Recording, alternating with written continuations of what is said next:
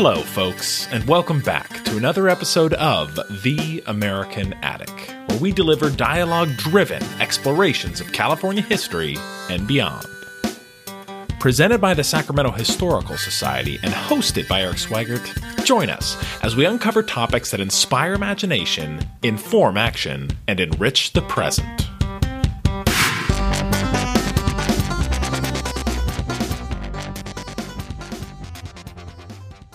So who are those in our community that are helping to promote the past? How do we best capture and present the past, and what are some responsibilities that might come with it? In today's episode, we sit down with the executive director of the Sacramento History Museum to discuss a host of topics, ranging from exciting exhibits waiting for you at the museum to the current trends and trials that come with the stewardship of local history. With decades of experience in the nonprofit space, our guest today walks us through highlights of her career, as well as what visitors can expect on a visit to one of the finest collections of history in the Golden State.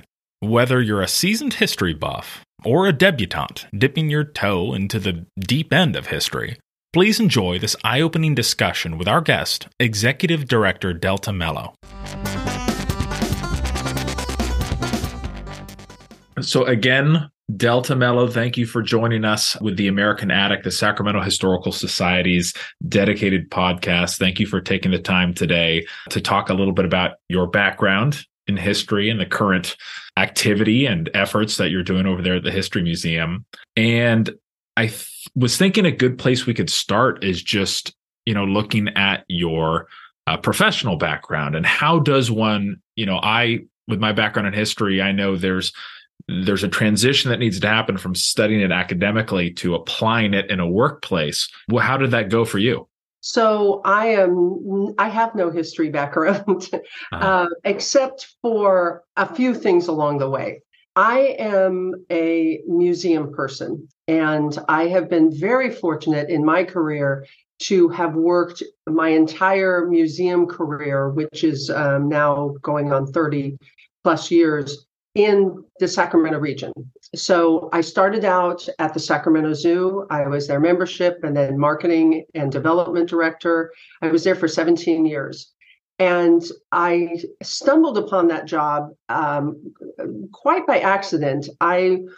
When I graduated with a degree in communications and a minor in theater. Mm-hmm. And I really wanted to work. I thought I wanted to work into television. I interned in television a little bit and realized that really wasn't what I wanted to do. I got a job with a software company. It was my first job out of college, but I immediately knew I wanted to work in nonprofit. Mm-hmm. And I wanted to work for a theater company. My family, I was raised with theater. My parents were involved in theater. As a kid, I was always drugged to rehearsals and not drugged, but went to rehearsals because I loved it. Mm-hmm. So I had a very vast theater background, and I wanted to work in theater. But at the time, there was not the kind of jobs that would pay my bills in theater.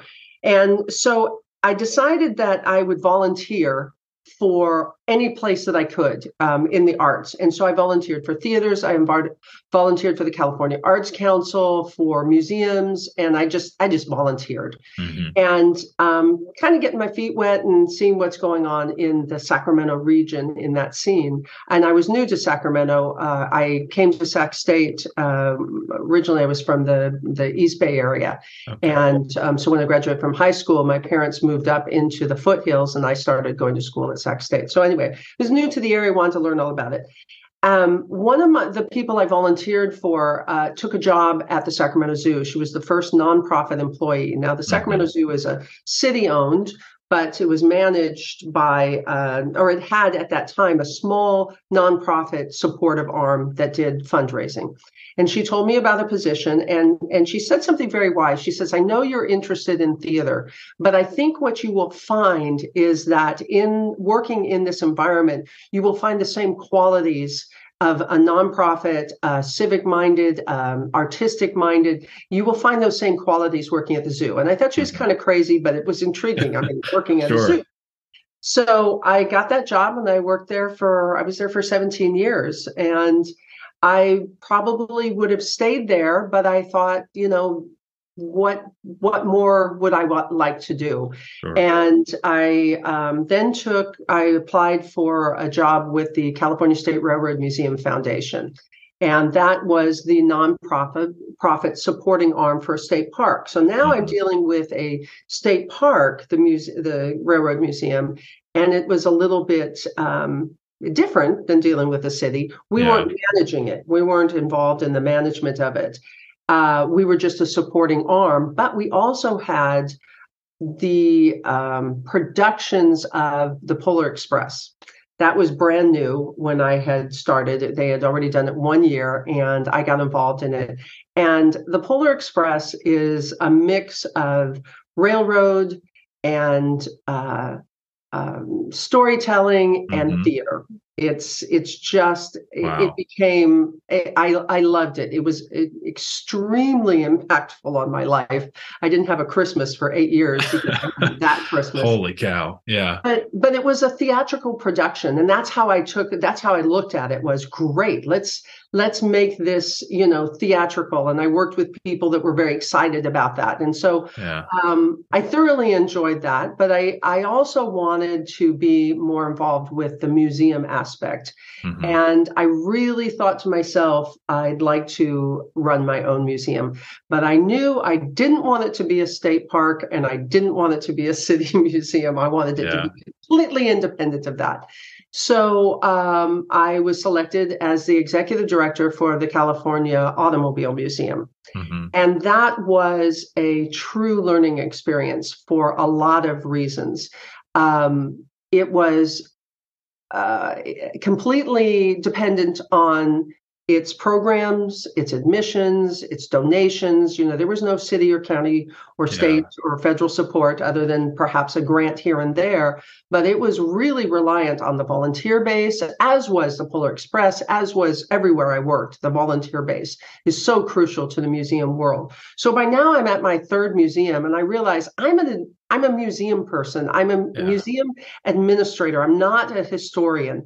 And I used to argue about the automobile museum with one of the docents who said this is a history museum. I said it's really more than that. It's a cultural museum because car culture is such a entity unto itself. We're not just telling the history of the making of an automobile. We're talking about lifestyle and different genres and how it affected transportation over the years and how we all it's so American. It's Hmm. such an American story. So I loved being there, but I I found it was challenging. It was a boot camp for being an executive director. It really Yeah. was.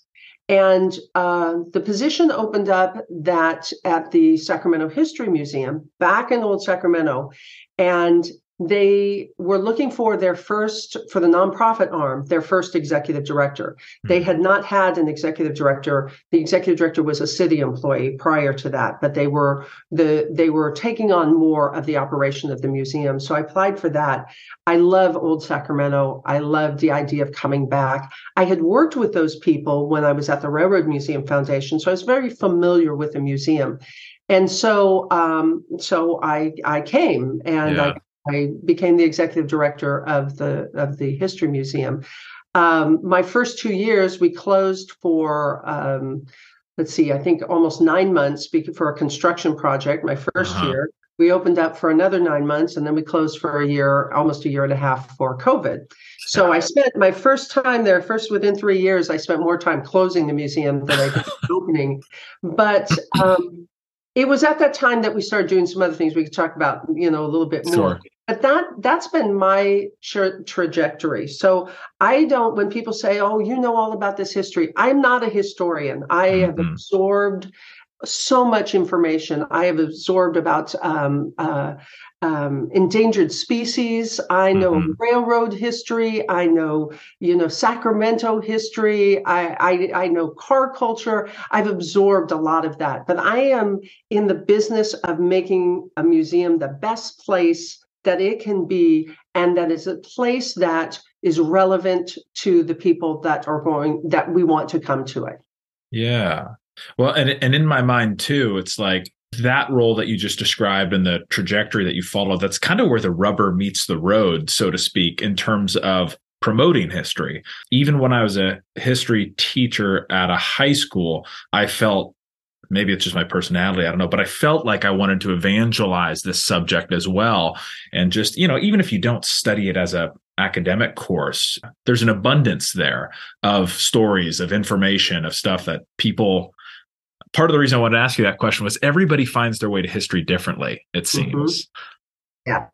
And everybody loves history. I had a conversation with a woman here in Old Sacramento. She had just started working at one of the local restaurants. She had only been there a few months, just new to Sacramento. And I said, "Well, you Mm-hmm. should come down to the History Museum, learn a little bit about, the city." And she said, "Oh, I don't like history." I said, "Well, that's not true. You Mm-hmm. do like history. Mm-hmm. Everybody likes history. You just haven't been engaging with it in a way that has been interesting to you, and hopefully that's something that we can offer." But that's kind of the I think everybody, if you look at what we're doing with our finding your roots, and just all of these connections of ancestry, and that has grown over the years. Everybody loves history. Everybody wants to know. As soon as something happens, they call up and say, what happened back in the day when that was, when Yeah. COVID happened. How would it compare with the Spanish flu, when the flood, when the river was rising? How does that compare for 1850? They're always looking for some kind of historical reference. People, I believe, love history. Yeah. It's just how they engage with it. And unfortunately, and I'm sure you were a wonderful teacher, Yeah. unfortunately, in our schools, I don't think we learn our two things. We don't learn enough about our local history, Mm-hmm. our town, our block, our neighborhood. We don't learn enough about that in school, and we just aren't introduced to history in a way that is as captivating. I remember in high school thinking, I love history, but I'm not getting anything from this. And Yeah. so I did take a lot of history courses in college, but it's something that I think everybody is involved in. Nobody doesn't Yeah. like history, in my opinion. Yeah. Or well, history's so big, right? So there's a lot of subdomains, sub areas. And I wanted to ask as a follow-up, do you feel yourself pulled either professionally or personally to any specific aspect? Is it, American, it could be a time period, it could be another aspect of it. Do you feel pulled to anything in particular like that? Like I was a military history when I was a kid. I was pulled to that aspect of it. Do you have anything like that? Yeah, I was always fascinated with the 30s, 40s, and pre World War II and post World War II. Yeah. That whole genre of time. But that's personally. Professionally, that's an interesting question, because that is sort of the dilemma, or the existential question that we're asking about this museum. This museum was built in 1985, the Sacramento History Museum, built in 1985. It's a part of the historic district in Old Sacramento waterfront, and it was meant to be a showcase for the collections that the city, county had, Mhm. their archives and collections. And at the time that it opened, I remember coming real early on, it reflected the many communities that we had as well.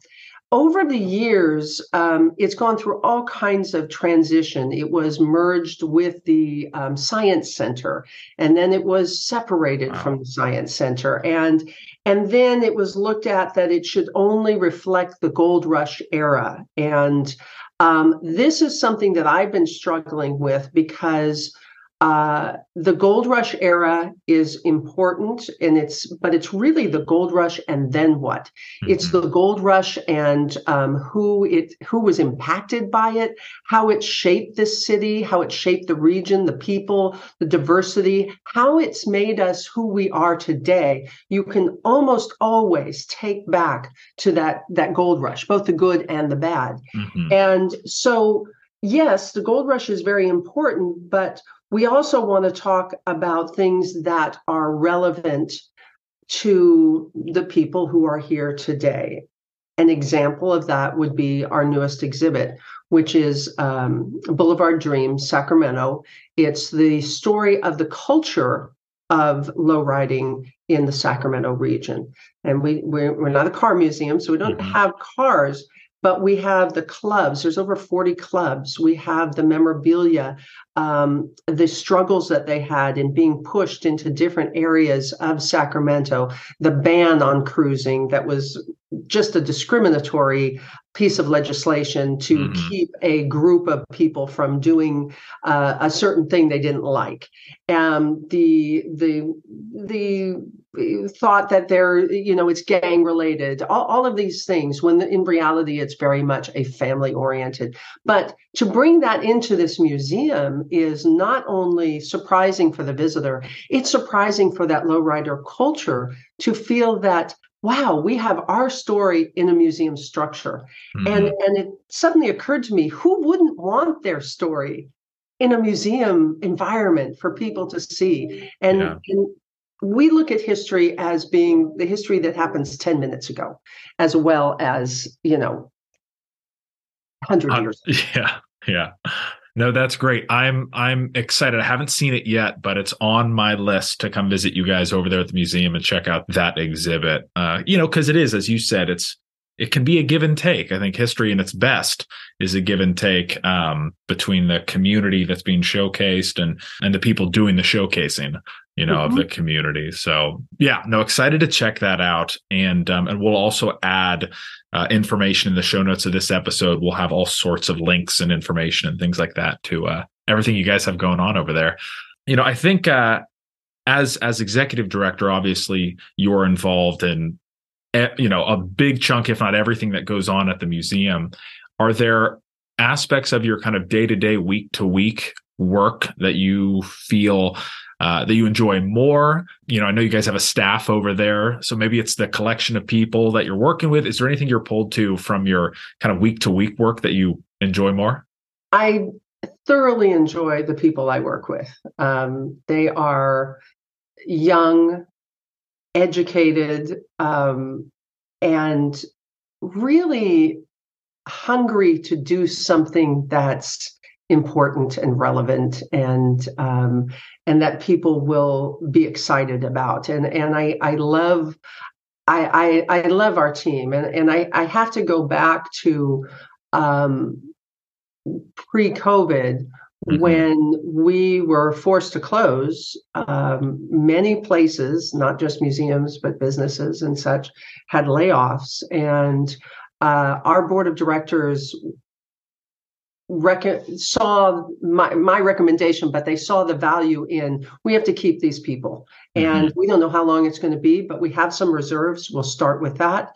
We'll apply for PPP loans. We will keep our people on hand. So throughout that time frame, we kept everybody and didn't lose anybody that was one of our permanent employees. We had tour guides that were seasonal. They worked, once or twice a month, maybe sometimes. So we didn't have our seasonal employees, but we kept our core team.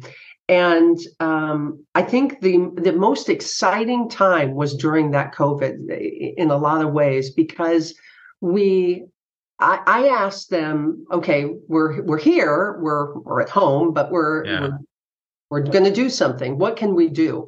And I said that the most important thing to me is I don't want us to be forgotten in this God knows how long this is going to take. Mm-hmm. And so one of the staff members started talking about, we realized we needed to work on social media. That's where we could go. So we had some videos in the can that had been never really viewed, but were really very well produced, that were telling about old Sacramento. And it was ironic because when people were in Sacramento, we had QR codes around. They could learn more about the building and such. Nobody was interested. But suddenly, when they were not able to go to Old Sacramento, people were interested. So we gathered this following. And then one of the staff members, Jared Jones, he said, I've been playing around on TikTok and I'd like to try something. And when our volunteer who ran our printing shop was able to come back, and we were doing virtual school programs, so he was able to come into the museum, Jared started doing videos with him, and we have just blown all of us away with where we're at now. And I know some of those numbers, but we have 2.6 million TikTok followers, and we then parlayed that into YouTube. We have over 2 million subscribers on YouTube. We're reaching people all over the world. There are people that are sending us things, sending us money. We are just constantly amazed at the reach that we have created. Now, that in of itself is exciting and wonderful. But what I'm excited about is that we took it on ourselves. I gave the staff the room to try something and to experiment, and this is the result of it. And it's so wonderful to try something completely brand new and have such a great success. But it's also in credit to this wonderful group of people. I just love working with them. Yeah. That's an amazing. I remember some of those numbers, and I would have to think that, a social media presence like that would rival other museums in California, that might surpass other museums in California, if not the nation, with a following like that. I'm not familiar with the numbers of other museums, of course, but we are the most followed museum in the world. Amazing. That's talk about a feather in the cap. Yeah, that's simply by virtue of the fact that so many museums did not venture into TikTok. It seemed to be as our volunteer, when he went and looked at TikTok and said, "I'm not dancing." You're not going to be dancing. And we said, no, we're not going to do that. There was a history museum in England the Black Country Museum, that we were following, that were doing some things on TikTok. And that was one of the, the impetus of trying something like that. But a lot of museums weren't trying it. So Jared has spoken to conferences. He's been, spoken to TikTok, a TikTok conference. They flew him in, plus museum conferences, to talk about how nonprofits can use TikTok in a way that is not only, the financial part of it is tricky, but it is a way of reaching an audience that we don't typically reach. Yeah. Well, and if there's a lasting lesson that I remember from my history studies, it's the organizations that leverage technology successfully. Those are the ones that have done the best. When you look at the past and you look at, times change, but and that's always the challenge organizations face. But it sounds like you guys hit it in stride. What was the key word in during COVID? Pivot. Yeah. That's right. That ability to pivot has been something that I've valued as a soft skill, of being flexible, being open to new ideas and innovative, and being willing to fail. That's the other thing. We had nothing to lose. I mean, what more could we lose than the fact that we can't open our doors? So we really, why not try it? Why not? Sure. Yeah. No, absolutely.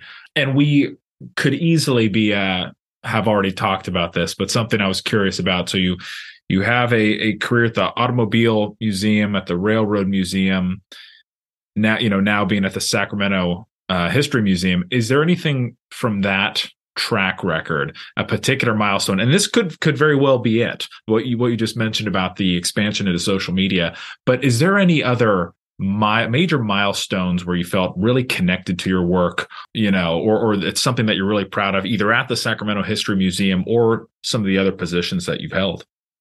I think at each place I had things that were just, I was wonderfully proud of.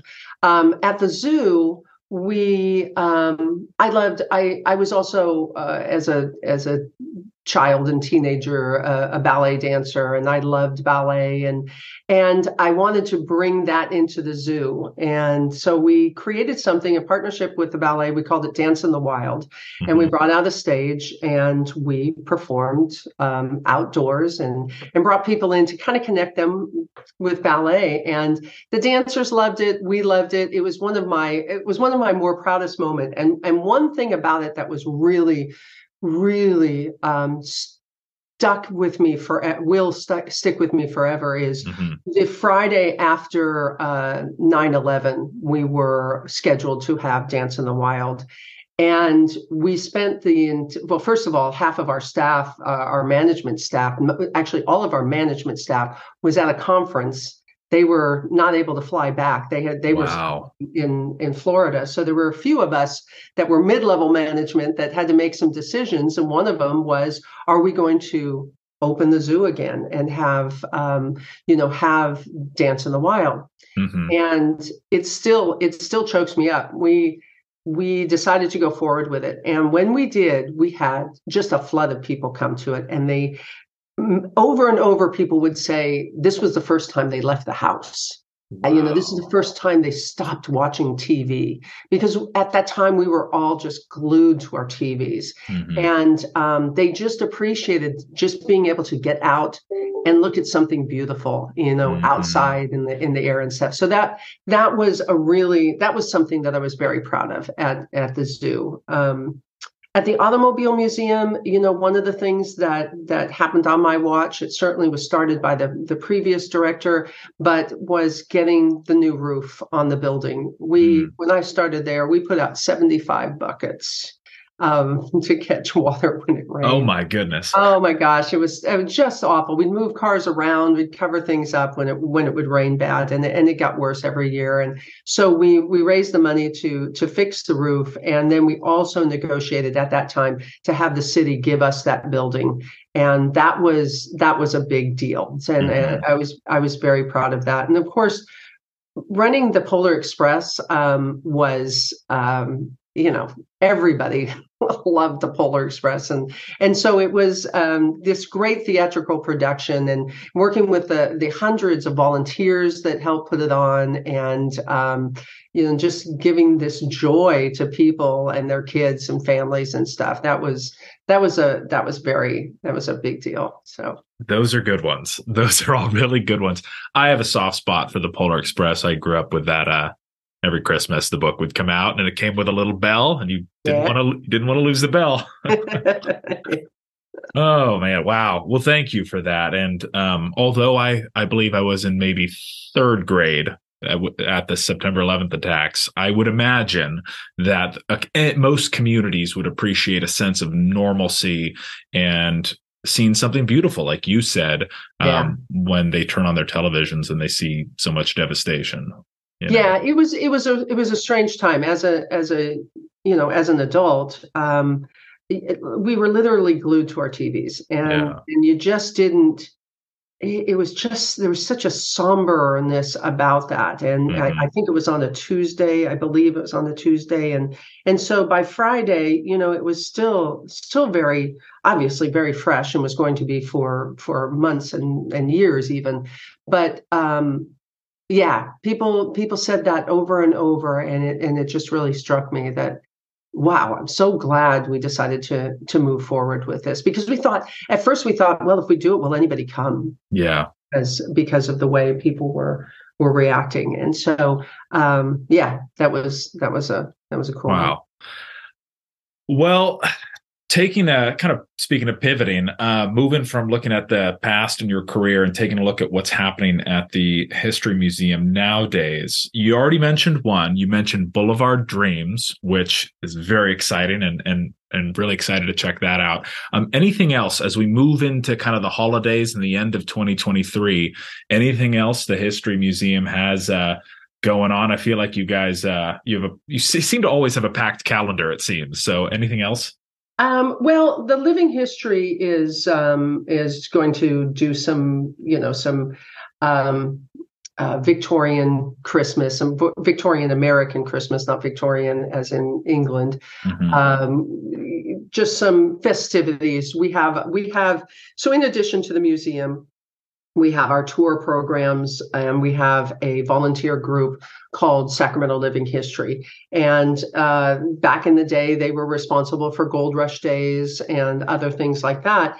And we've been struggling with the whole living history concept, and that's a nationwide. And so I'm going to pivot a little bit in my response. As a museum, everybody, when we closed for COVID, that's not the only thing that was happening. And the murder of George Floyd was a watershed moment. And in the museum world, we had been talking for years about diversity, equity, inclusion, accessibility, belonging, all of those things. But very few were taking any action. And with that, as in the 1960s, where everything kind of came to a head, with not only was it there was protests about war, there was women's rights and civil rights and gay rights and Native American rights. I mean, that was a kind of a cosmic moment of reckoning. And I really felt like to me, as to many others, that this was a moment of reckoning. What are you doing about this? And people were being called on the carpet, and museums were being looked at for what are you displaying in your collections? Where did you get them? Who owned them prior to you? Why do you have them? And what collections or what stories aren't you telling? Who have you not included? And unfortunately, many history museums have a very predominantly white, upper class leaning of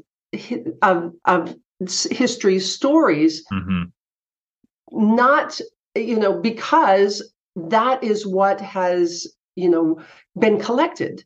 And so museums were asked, art museums, why don't you have more African-American artists? Why aren't you collecting these things? History museums were asked, what stories are you not telling here? And so as a museum, as we were, doing our thing with social media and stuff, we also started to look at what kind of museum should we be in Sacramento? If we're the Sacramento History Museum, are we that, or are we a Gold Rush museum? And if we are the Sacramento History Museum, why aren't we telling stories of what has been called the most diverse city in the country at several different times in the past, 20 years?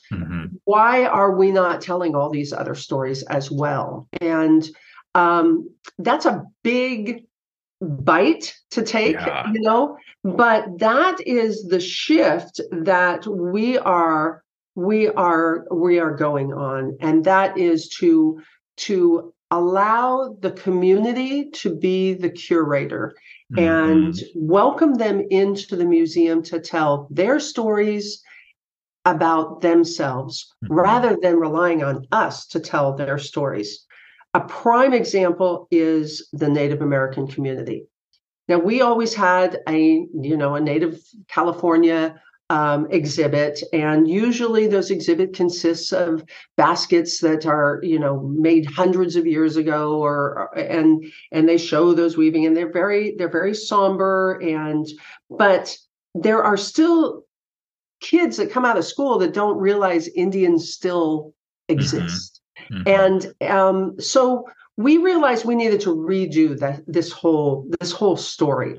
And we partnered with the Shingle Spring Band of Miwok Indians to curate the exhibit and tell the story that they want to tell rather than us dictating to them. So the Sacramento area is the ancestral homeland of the Nisenan.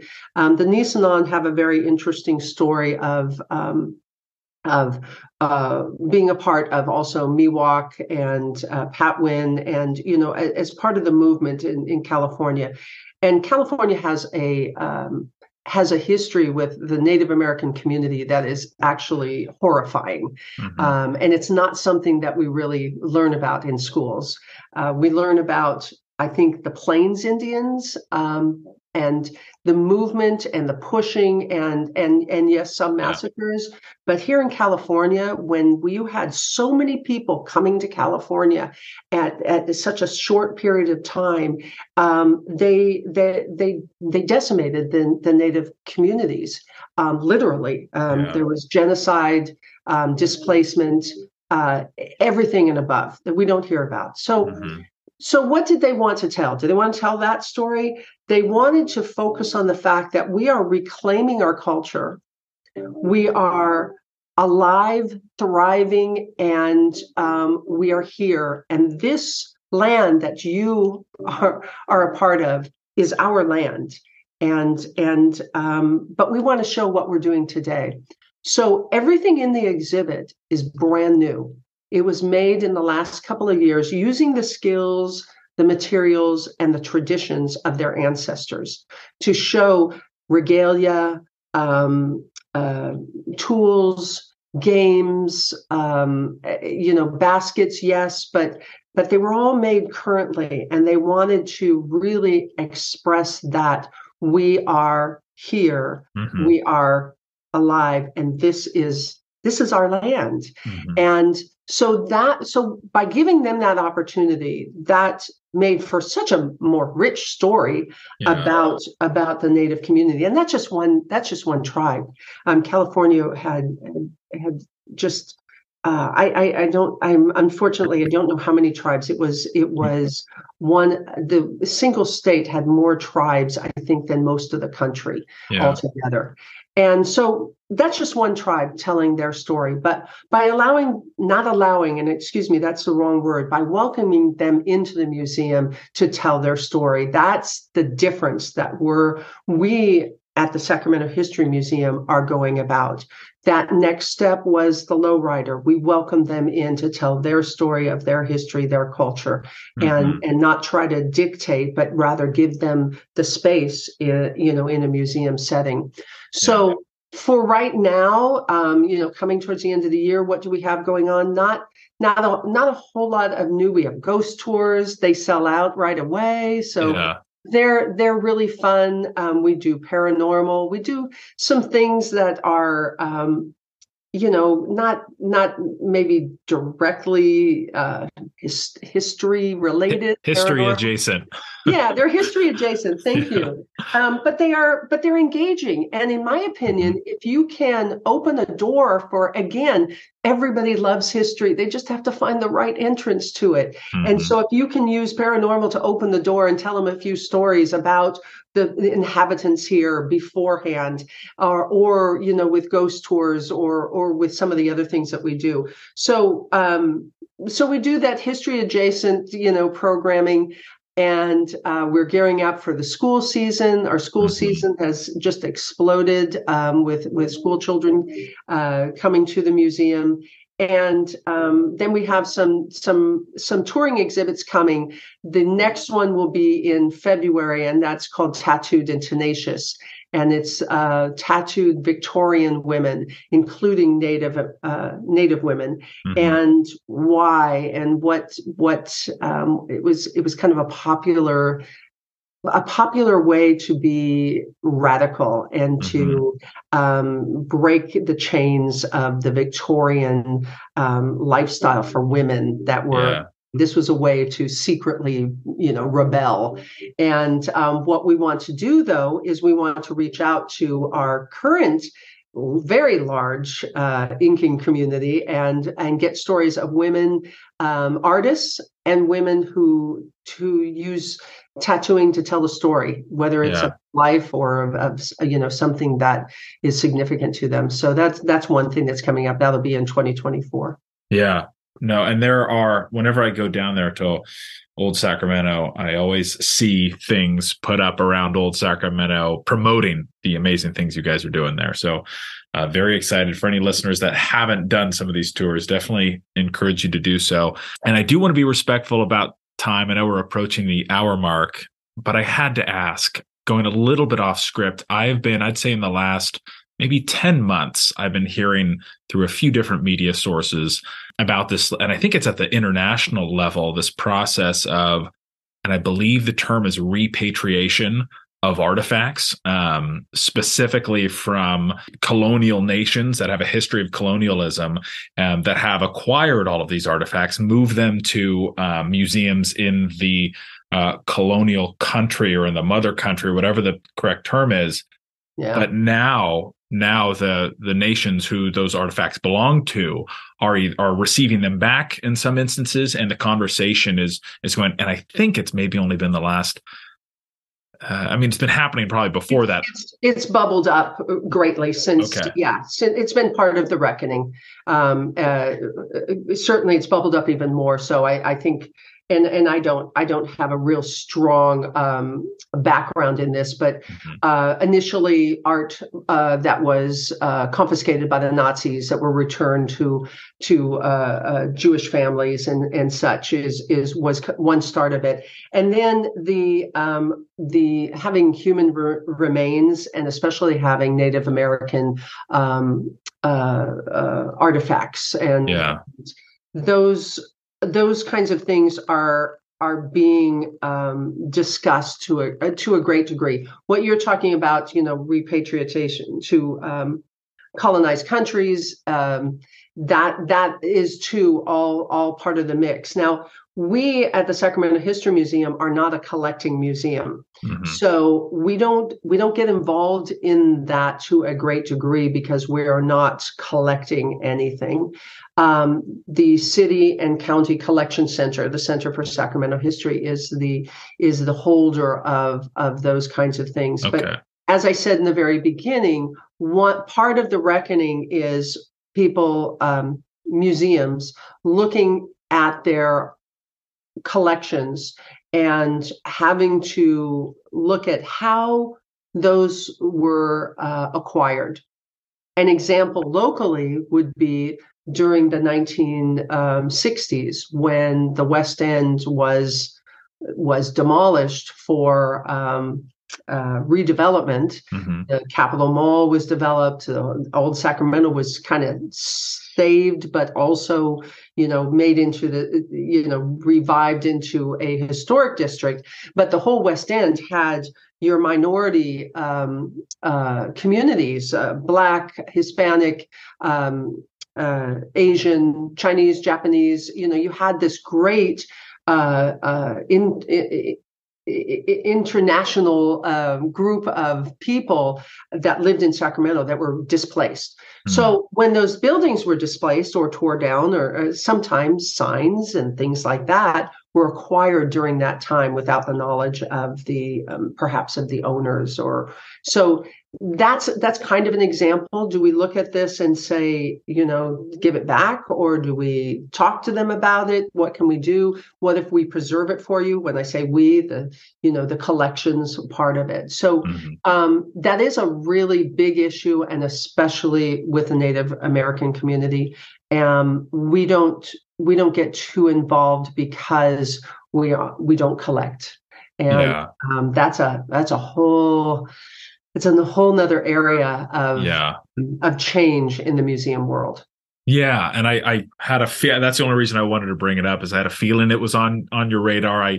But I think most of it, the examples I heard of, I believe, were museums in England that were moving items back to other countries. But that's part of the reason why I find these insights so interesting, is that for the subject being history, there sure is a lot of stuff in the present that, that is being considered and discussed and debated, and all of those things. So It's a part of us. Every time we look and we compare and we try to compare and contrast. Is it the same as it was? I love the author Doris, I always get it confused. Doris Kearns Goodwin, Goodwin Kearns, when she would speak when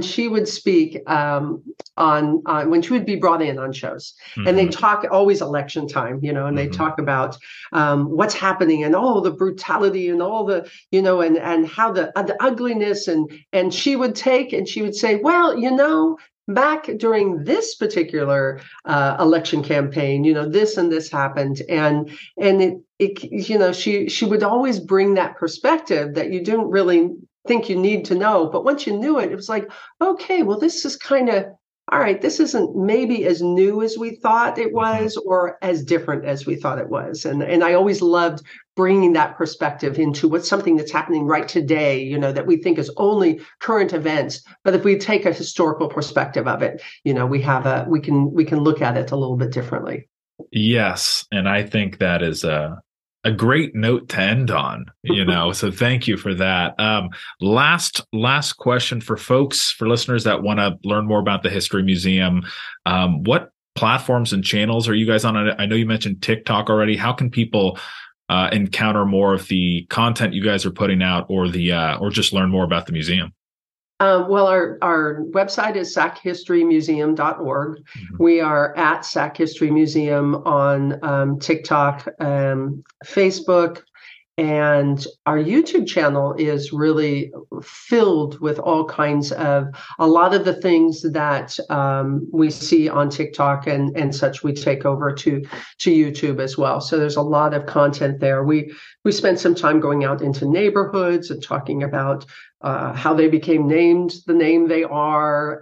We do a lot of this day in history and and some fun things too. And so a lot can be found on YouTube, and that's kind of become the more general place for people to say, I don't do Facebook, I don't do TikTok, but most people, trip over YouTube. They do.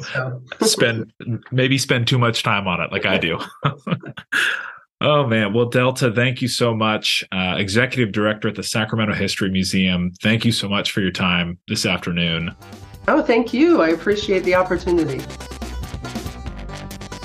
Thanks for tuning in to this episode of the Sacramento Historical Society's The American Attic. If you'd like to learn more about the Society and upcoming speaker series, please visit sachistoricalsociety.org. If you have ideas for topics and speakers we can engage, drop us a line at admin@sachistoricalsociety.org. See you next time.